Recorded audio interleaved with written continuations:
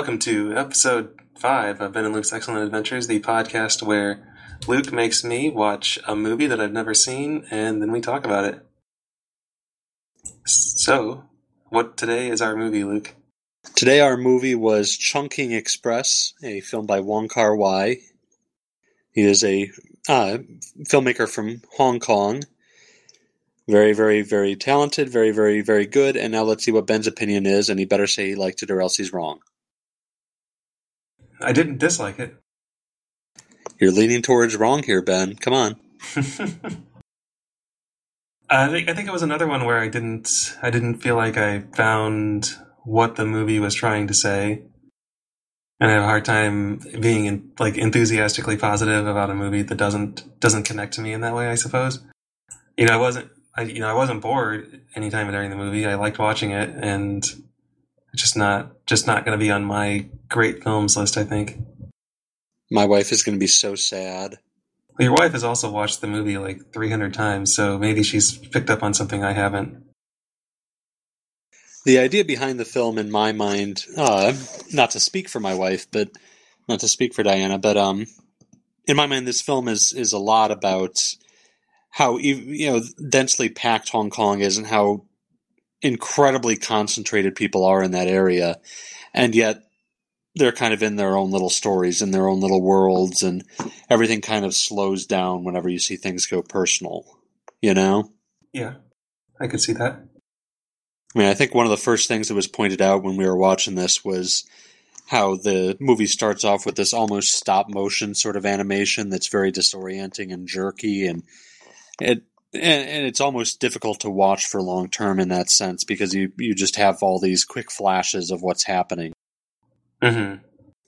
And I think the first comment we heard was, "Oh, is this the whole movie, or is it going to keep doing this?" But I think that kind of sets it up. The idea that it's being in this giant, confusing city with way too many goddamn people, and the idea that their work. You notice that usually happens when they're having their working life, or when they're just sort of getting lost in the city and waiting for things to happen in their own tales.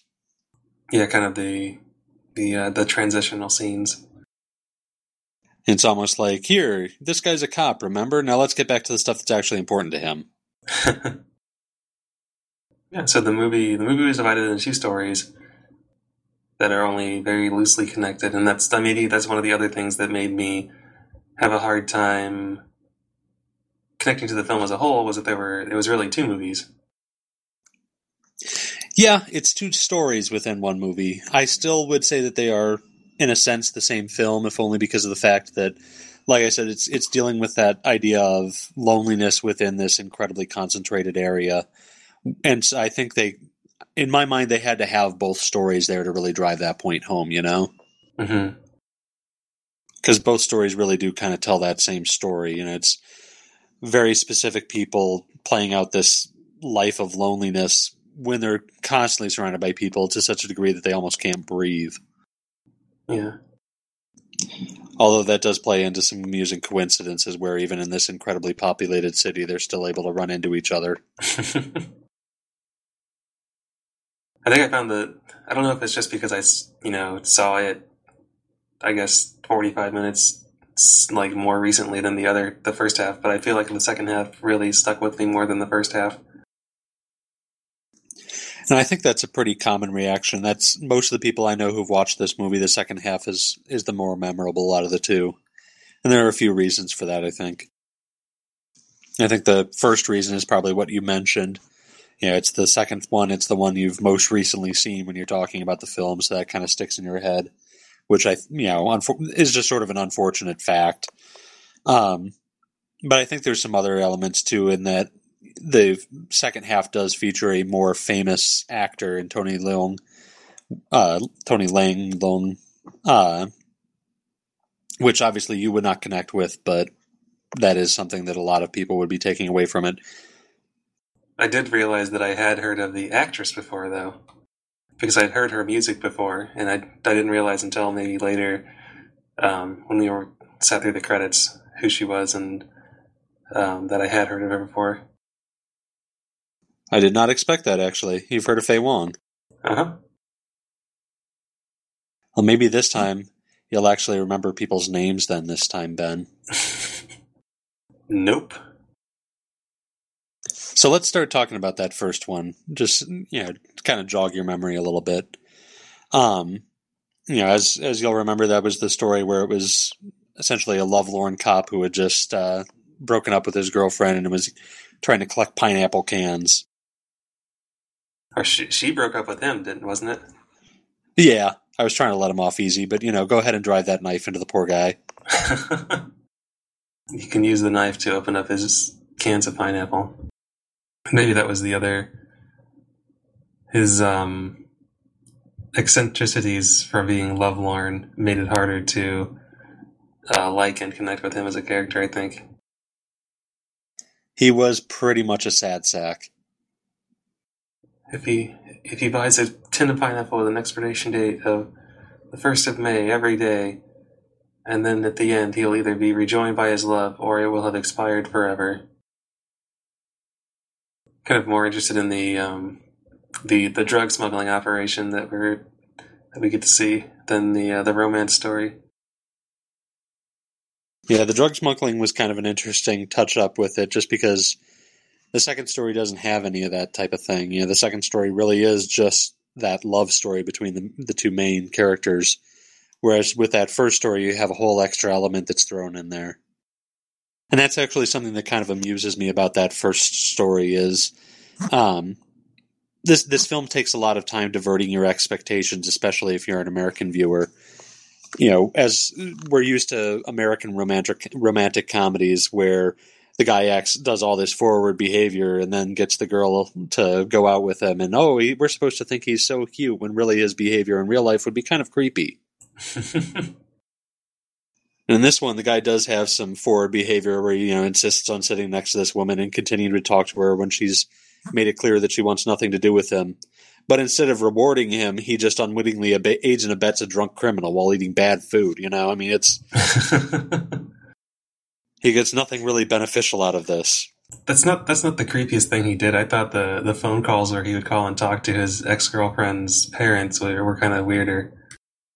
Oh, he did lots of creepy stuff. But sitting down trying to convince a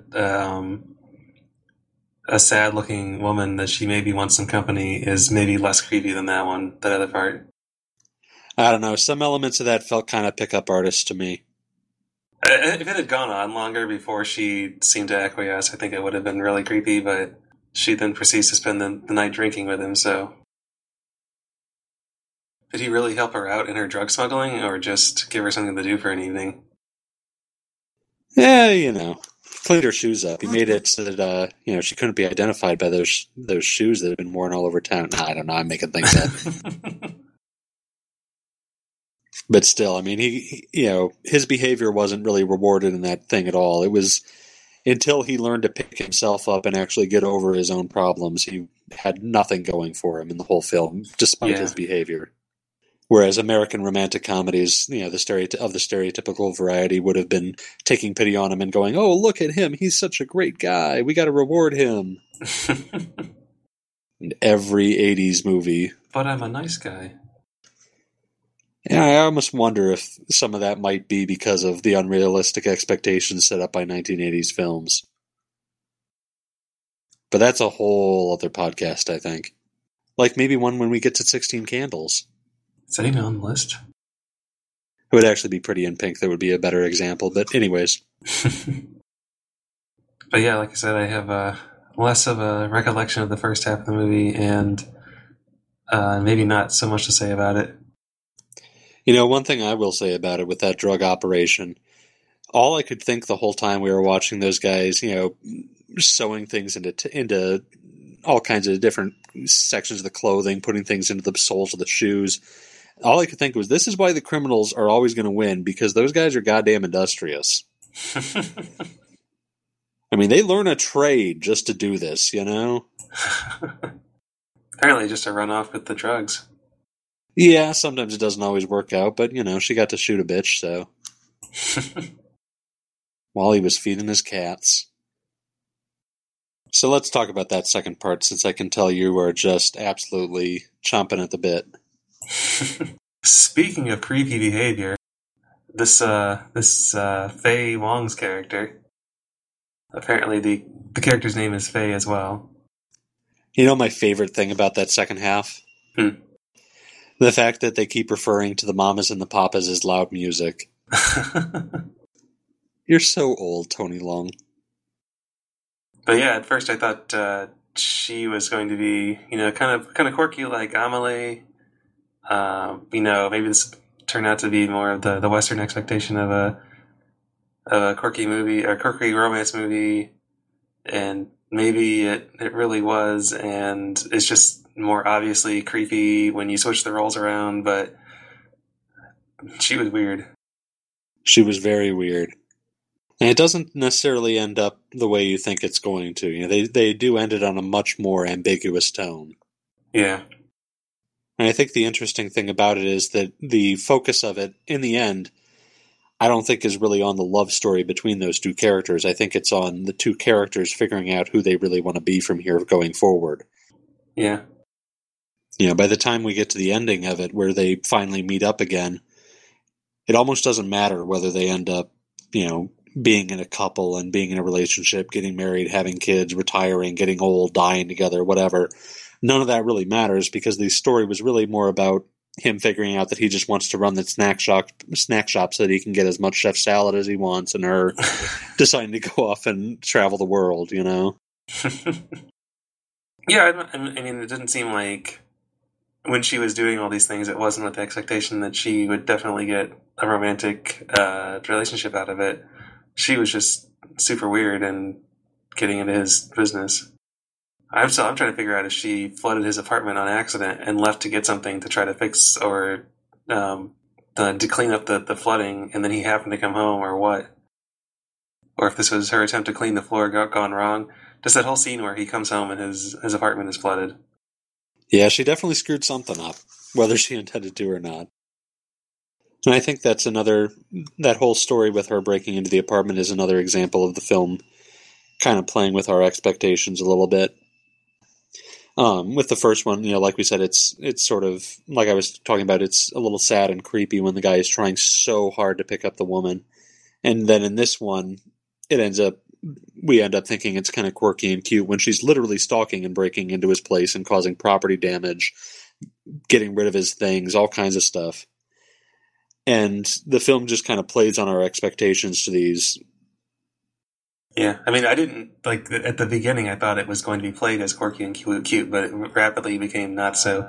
It actually made me reevaluate how I felt about the Amelie character in the movie Amelie. And that's interesting, actually, that it's making you revise your expectations on a totally different film from a totally different continent. Well, it was the same thing where, she breaks into somebody else's apartment and makes some changes in an attempt to, cheer him up or introduce some randomness into his life, and we are expected to see her as quirky and as cute and helpful, where that's not really, socially acceptable behavior or something that you really want people to be going around doing. I think it's kind of an interesting comment on gender and the way we perceive things, too. In the sense that we're more willing to forgive that type of thing with a woman than we are with a man. Not to get too, but I'm a nice guy.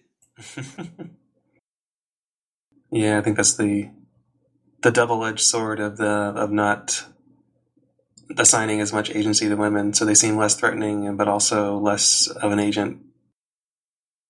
Going back to the first film a little bit here, something else that I find interesting with that is the idea of him cleaning the woman's shoes with his tie, and it's so unsanitary, but then there's that shot of him leaving the hotel room, and you see those pristine white shoes in focus, and he's completely and totally ignored by that shot. And the whole thing is basically him remembering, you could get the sense that he's going to remember this idealized version of her that's just represented by these shoes, Mm-hmm. It's like, to me, it's kind of symbolic of the fact that we don't treat women as real people a lot of times in these stories. We treat them as symbols or as ideas. Yeah, or objects in general. I mean, the whole idea of putting a woman up on a pedestal is essentially idealizing them to the point of them not having any agency. Yeah, because it never really. Well, actually, did May show up in the first movie? You mean Faye? May, no, the ex-girlfriend. I don't remember the ex-girlfriend showing up in the first portion, but I know Faye did. I think the most we see of May is just hearing him talking to her parents on the phone. Yeah, because I can see in the first story, the guy has idealized her so much and made such a big deal about it that he's put a real damper on his own life because of that idealization. And then we never see her or hear about why she broke up with him a whole lot. We don't hear a whole lot about that. We just hear his side of the story, really. It was really funny to me, though, when he starts talking about how May always told him he was a cool guy, because I don't think anyone would tell that guy that he's cool. At least he made detective and wasn't just a beat cop. That makes him cool, right? Only in the 1940s. Oh, I wasn't clear on what his work schedule was because he seemed to do whatever he wanted to whenever he wanted to. He gets his messages on his pager. Two things that dated this movie: the pagers and the cigarettes. What is it with every movie I have on this list having smoking in it? I never realized this was a thing. It's also in Hong Kong, and I don't know if they have. I know, in China, smoking is still a big thing. I don't know if Hong Kong has made the same change that Western countries have. Yeah, that's a good point too. I mean, this is a 20-year-old movie as well, though. So a few interesting things, though, with the actual filmmaking. We talked a little bit about the whole stop-motion jerkiness that they do a couple of times when there's either people waiting for things or when they're doing their work, doing their routines. Mm-hmm. I actually like a lot of the sort of distinction that they do between pacing of different sequences. I don't know if you noticed the differences between in the first section between the blonde woman sequences and the cop sequences where he's talking about his pineapple and calling his ex-girlfriend. And it's these very slow, leisurely sequences where he's, lying about, taking his time, clinging to the moment. The only time he's fast-paced is really when he's doing his job. Whereas she's always rushing, and there's quick cuts, there's frenetic movement. She's, going places and doing things, and it's not necessarily having to be in that stop-motion style, but it's stuff that's important to her in that sense. Mm-hmm. I almost wonder if that's something. If there's more to say on the entire agency question that we've been talking about, considering that she seems to be showing a lot more agency than he is. She's caring a lot more about her actions than he does. Yeah. Because as much as we might, by default, assign agency to that police officer, he didn't really have a lot of agency where he had placed himself in this position where he was, pining after his ex-girlfriend or, kind of trapped himself into that non-relationship. Yeah, he doesn't really seem to be pushing himself or earning anything, really. I mean, it feels like the only thing he really earns throughout that whole thing is vomiting up pineapple. Because, man, he works for that. He works that. Yeah, when I realized he wasn't just buying the pineapple and eating it, he was saving it all and eating it all at once. That was, probably not a good idea, guy. Yeah, I do love that you and Wendy both were just horrified by him eating all of it at once like that. He just really hated his esophagus, apparently.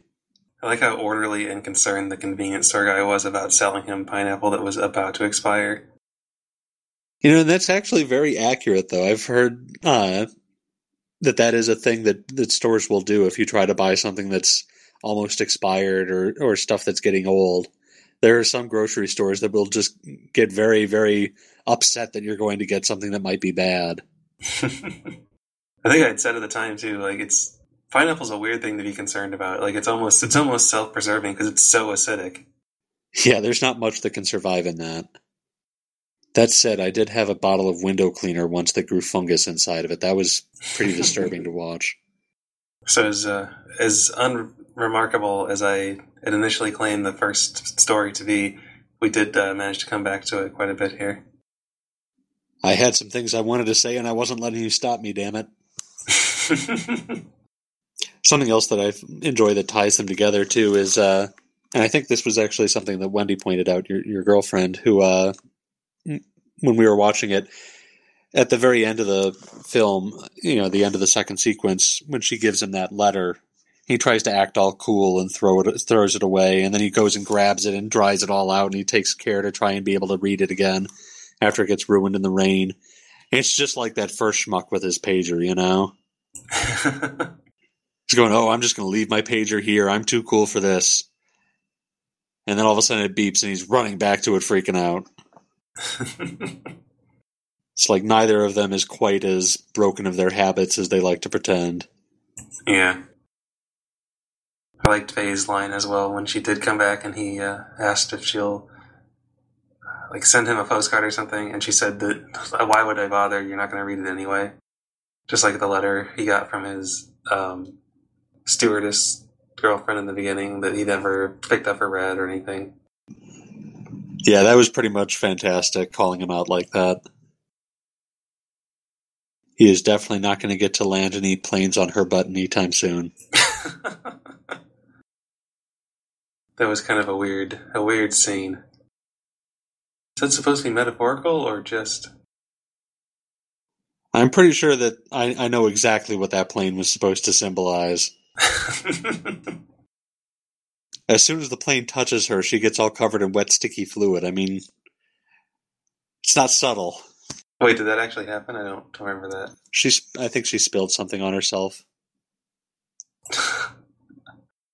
Another sequence that I really like in that second story, just visually, is the scene where we kind of follow the two of them while he's carrying the heavy basket for her, and she's playing with his hat and everything. Mm-hmm. It's just, there's this sort of spy quality to it where you feel like fellow pedestrians who are just kind of listening in. The camera follows them down these very tight alleyways in the market, and it's not really paying attention to getting them in these really attractive film style shots. Mm-hmm. And I think that's another thing that I like about this film is just it goes to great effect with showing just how tight this city is and how small the spaces are and how packed in. And apparently all that time where he's carrying the basket, she would have been dragging it through all these people, so that seems like even more of a hassle. Yeah, I can't imagine how much of a pain in the butt that would be. Like they don't have anything with wheels on it she can use. But it was 20 years ago. They may not have had that technology. Another thing that's kind of interesting about it, with tying the two stories together, is that most of the action for the two of them, lighting is pretty crucial to it. The first story, the first half of the film, mostly takes place at night, whereas the second one mostly takes place during the day. Mm-hmm. Which also kind of, I wonder if that might play into a little bit of the idea of one cop being a detective and the other cop being more of a beat cop, having these different working schedules and having different focuses. Yeah, I hadn't really noticed that, but yeah, that's... First guy it wasn't daytime for the first guy until like the end of his story. So maybe what's going to happen after that is, it becomes daytime and he realizes that he's been so lovesick that he's gotten demoted, and then he becomes a beat cop and starts falling in love with a completely different woman. It's like poetry, Ben. It rhymes. So one thing I did end up looking up was why the movie was called Chungking Express when there's no train in the movie, as I asked you. And apparently it is a reference to the Chungking Mansions, which is a building where the first part of the movie is set. And then the food stall where Faye works is called Midnight Express. So it was just smashing them together. That's actually kind of cool. So it kind of ties the stories together again there with, the setting of one and then the setting of the other. Well, that's about everything that I can remember about the movie. Did you have anything else you wanted to make sure that we talked about, or that I knew about it now? I think the last thing I would want to bring up is one of the things I researched. I ended up finding out this film took about 2 months for them to complete it. It was something that he did as a break from another film.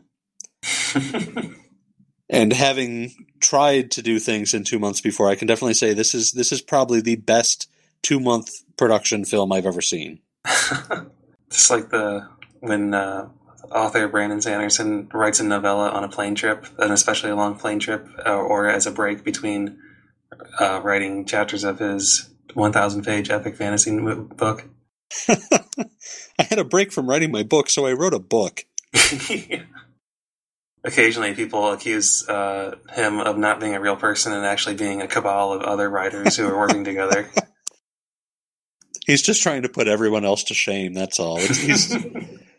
It's his way of making fun of Wheel of Time fans. A Game of Thrones fans is what you should have said. That would have been much funnier, because this guy has not put out a book in so many years. Meanwhile, Sanderson writes a blog post every year detailing what he worked on, when he worked on it, what he's going to work on for the next year, and when he expects his next 4 books to come out. Oh my gosh, has he had an embolism yet? I mean... He has said that also, that he doesn't actually write that fast, or it's not that strenuous for him. He just does it all the time. Does he have an IV of caffeine or something? Oh, he's morbid. He can't have caffeine. Oh my gosh. I don't know. That person's a robot. All right, well, that's about it for me with Chungking Express. Thank you very much for watching it, though, Ben. I'm glad that you enjoyed it. Yeah, it was fun. All right, so what's the next movie that you're going to subject me to enjoying, which is apparently the trend? The next film that I'm going to subject you to enjoying is a metaphor for our friendship, Ben. Uh-oh. It's called Butch Cassidy and the Sundance Kid. It is a classic Western starring Paul Newman and Robert Redford, and you and I can then debate on which one of us is which character in the movie. But thank you very much, everyone, for listening. We'll talk to you in a few weeks here, or in a few minutes, because technology is weird.